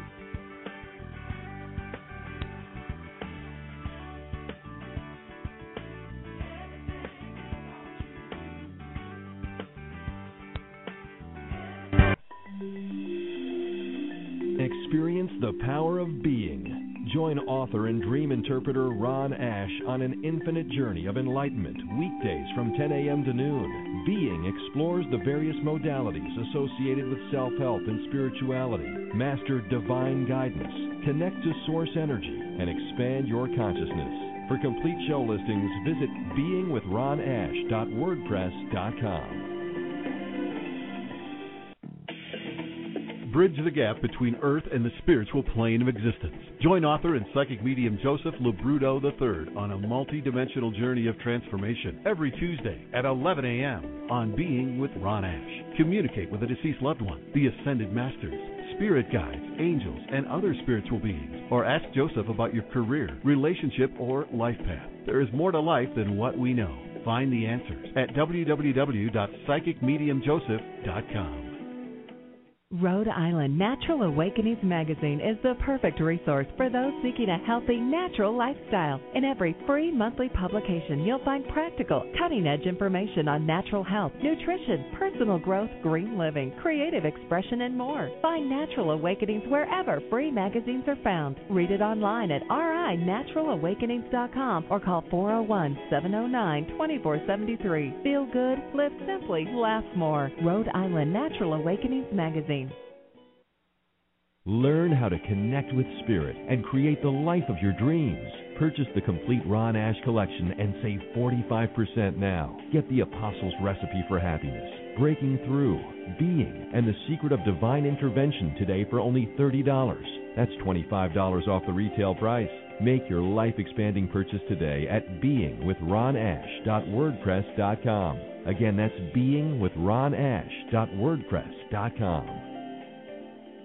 The Apostles' Recipe for Happiness breaks new ground in exposing the attainable miracles so prevalent in the first book ever written on the law of attraction. Through true life experiences with modern-day scenarios, the mystery and magic of the Holy Bible unfold as you learn to recognize the signs that God places on the path He intends for you to follow. Through the mastery of divine guidance, you can connect to God's energy and create a life without limits. This is a book everyone should read who is interested in building godly character. I read it in one evening and couldn't put it down. Gary Sigler, Kingdom Resources. What an amazing job at making a clearly defined guide for a happy life. The Apostles' Recipe for Happiness is compelling and is of value not only to Christians everywhere, but also to people of unbelief. Ruth Cannell, Christian Magazine Now. Pick up your copy of The Apostles' Recipe for Happiness today and start living the life of your dreams tomorrow. Available at Barnes & Noble, booksellers, Amazon.com, and everywhere quality books are sold. Sample all Ron Ash's books for free at beingwithronash.wordpress.com.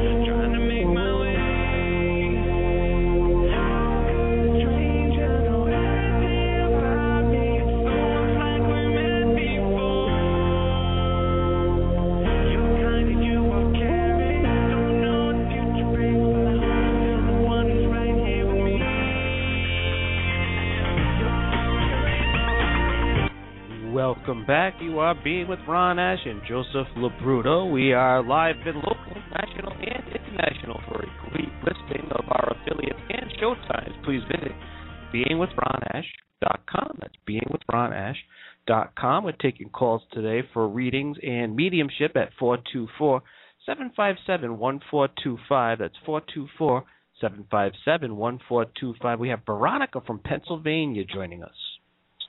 Hello. Hello. Hi. Hi, Veronica. Hi. I was calling in to ask a question about some legal issues that I have going on. I have a legal battle, and if you see anything coming up, what do you see coming up, and how will this affect my work, or is anything you're picking up from that? Is anything supposed to happen end of January or into February with this legal thing? I don't actually know when the dates are at this point. They didn't give me a date for things yet. All right. I feel something's going to happen end of January or into February. I feel that something's going to happen into there. And you know, sometimes when we get into, is it something to do with anything to do with workman's comp or anything like that on this legal balance or anything? Something to do work related? No, it's not workman's comp, but depending on how it goes, it can affect my work. That's the thing, my job. It can affect your work. Okay.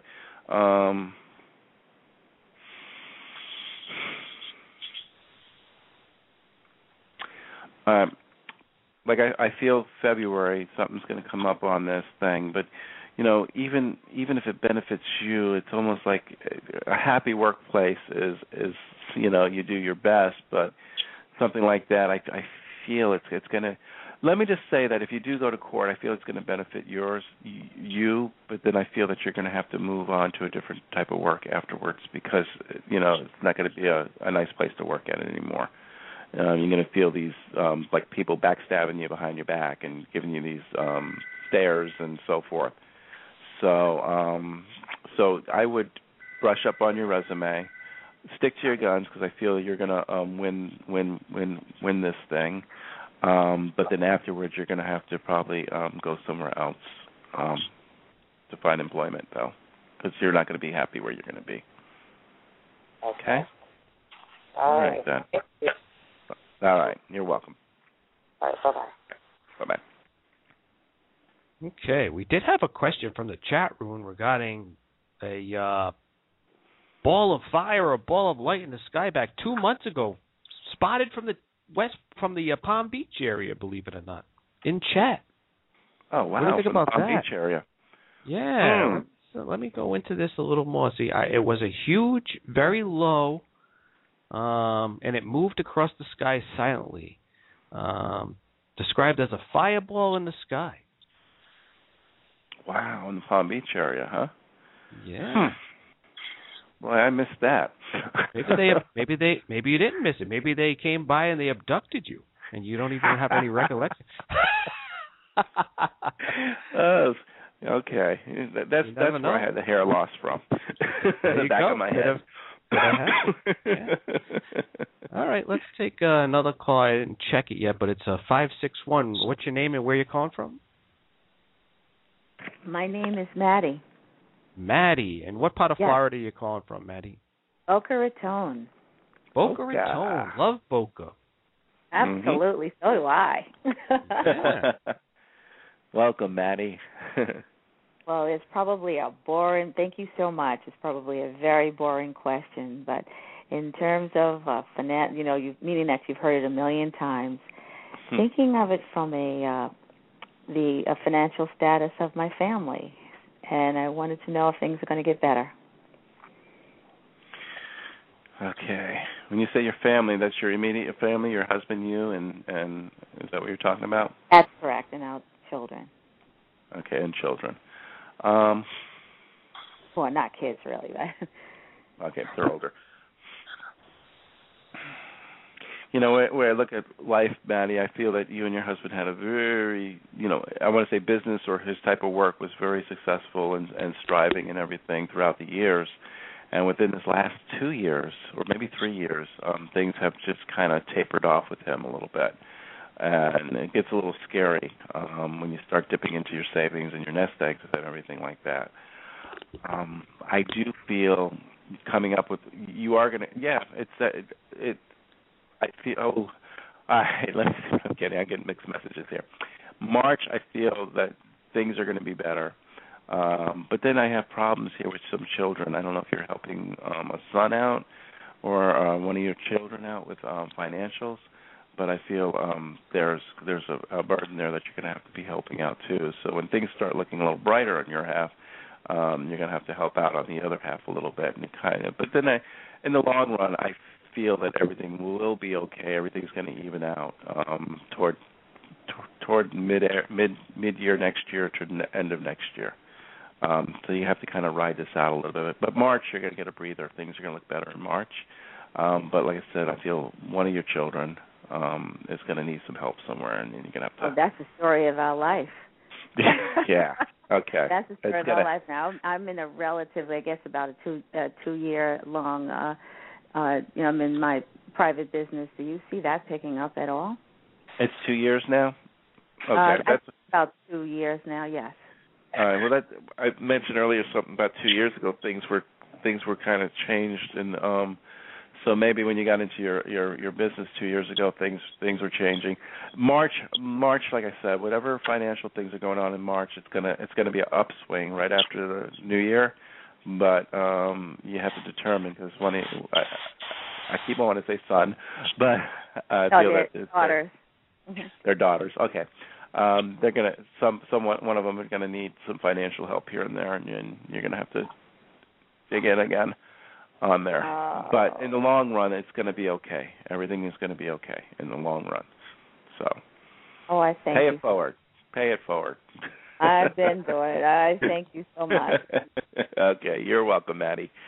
Both of you take care and have a great day. Okay. Have you ever seen me before, Maddie? I know you're from Boca. Yes, I have. Okay, good. All right. I certainly have.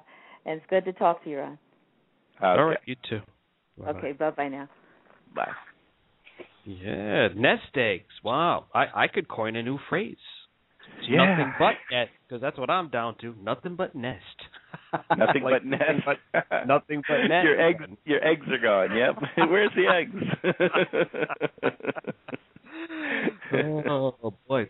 But it really is. It's a clearing out. And when you look back, even in the Bible, when Jesus says, answers the question, so what do I need to do to follow you? You know what I mean? The answer is sell everything that you know, give it to the poor, and then come follow me. And they talk about the eye of the needle, and it's more difficult for a rich man to get through the eye of the needle. Because many times all these things really hold us back from moving forward. They anchor us where we are, where we live, right? In a certain job that no longer serve a purpose for us other than to, relieve a financial burden.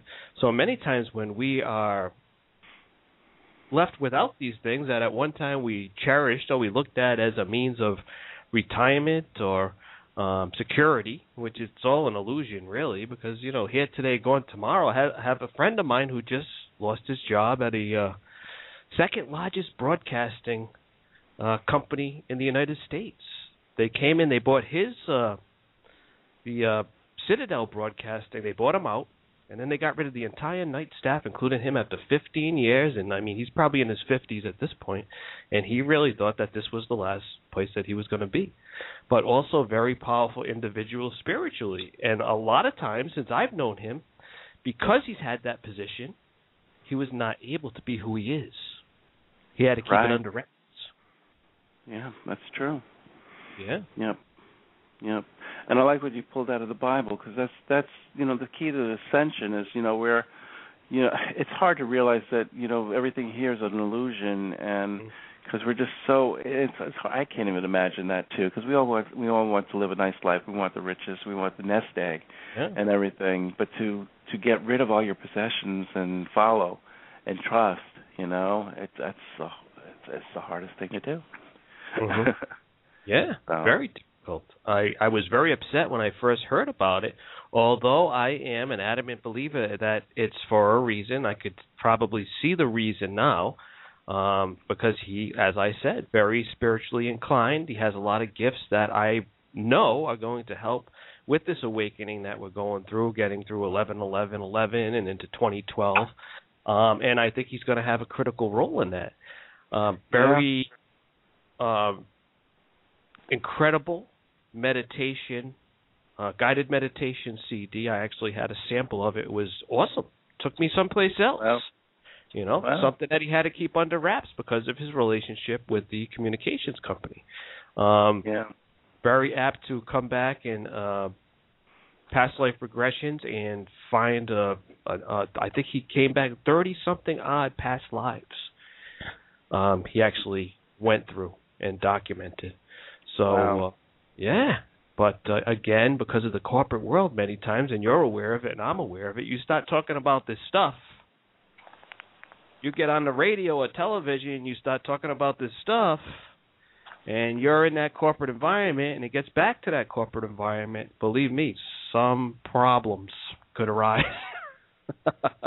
I think less so today than in the past, but definitely something that could hold us back. That's from true. Being all that we are created to be, that's for sure. So, in More to Life Than What We Know, you talk a little bit about, like you said, the Arcturians and channeling these life forces, let's call them. What is it that the main thing that they really want us to know? Is there really one main thing that they're here to do?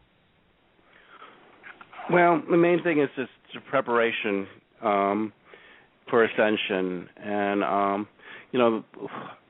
in the process. When you're here in Palm Beach, I want you to see me. I'm in my book, the last chapter. Joshua said he's going to come through. I found a mentor found me, in fact, and she's working on me to bring Joshua through, where I'm going to be a trance channel, channeling this ascended master to prepare us for ascension.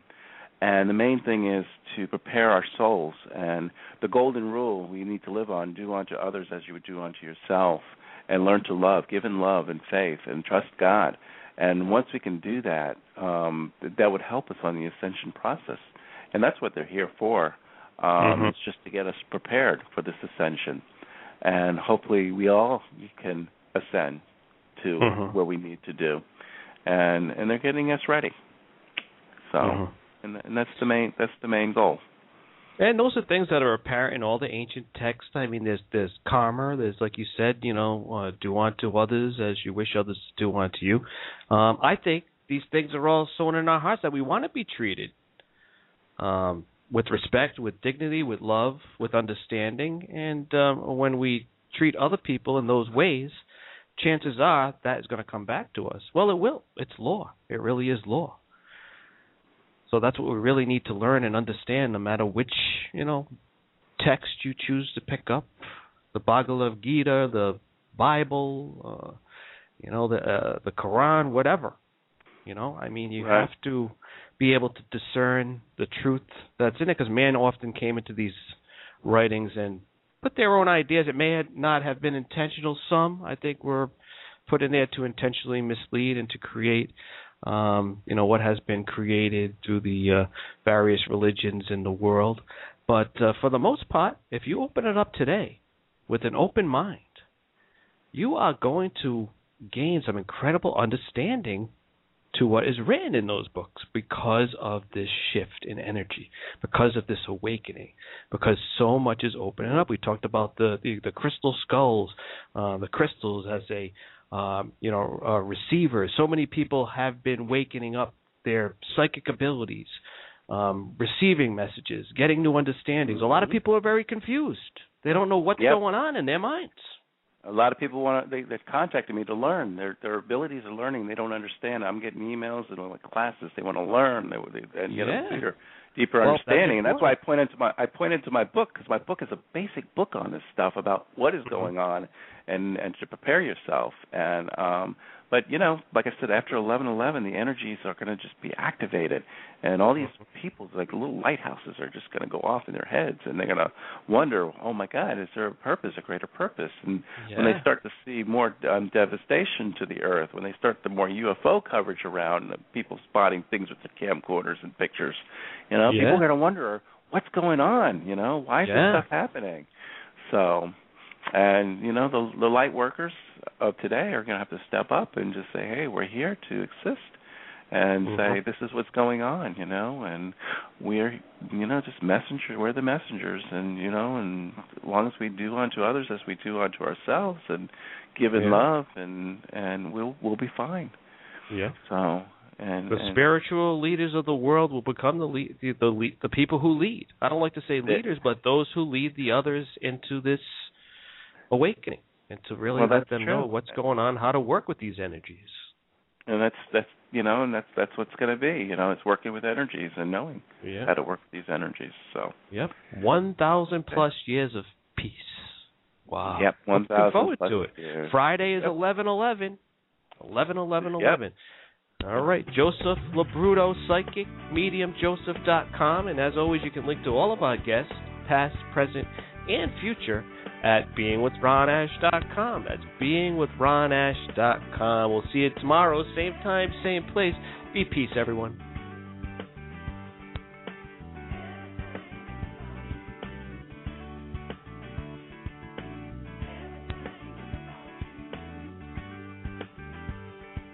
The Apostles' Recipe for Happiness breaks new ground in exposing the attainable miracles so prevalent in the first book ever written on the law of attraction. Through true life experiences with modern-day scenarios, the mystery and magic of the Holy Bible unfold as you learn to recognize the signs that God places on the path He intends for you to follow. Through the mastery of divine guidance, you can connect to God's energy and create a life without limits. This is a book everyone should read who is interested in building godly character. I read it in one evening and couldn't put it down. Gary Sigler, Kingdom Resources. What an amazing job at making a clearly defined guide for a happy life. The Apostles' Recipe for Happiness is compelling and is of value not only to Christians everywhere, but also to people of unbelief. Ruth Cannell, Christian Magazine Now. Pick up your copy of The Apostles' Recipe for Happiness today and start living the life of your dreams tomorrow. Available at Barnes & Noble, booksellers, Amazon.com, and everywhere quality books are sold. Sample all Ron Ash's books for free at beingwithronash.wordpress.com.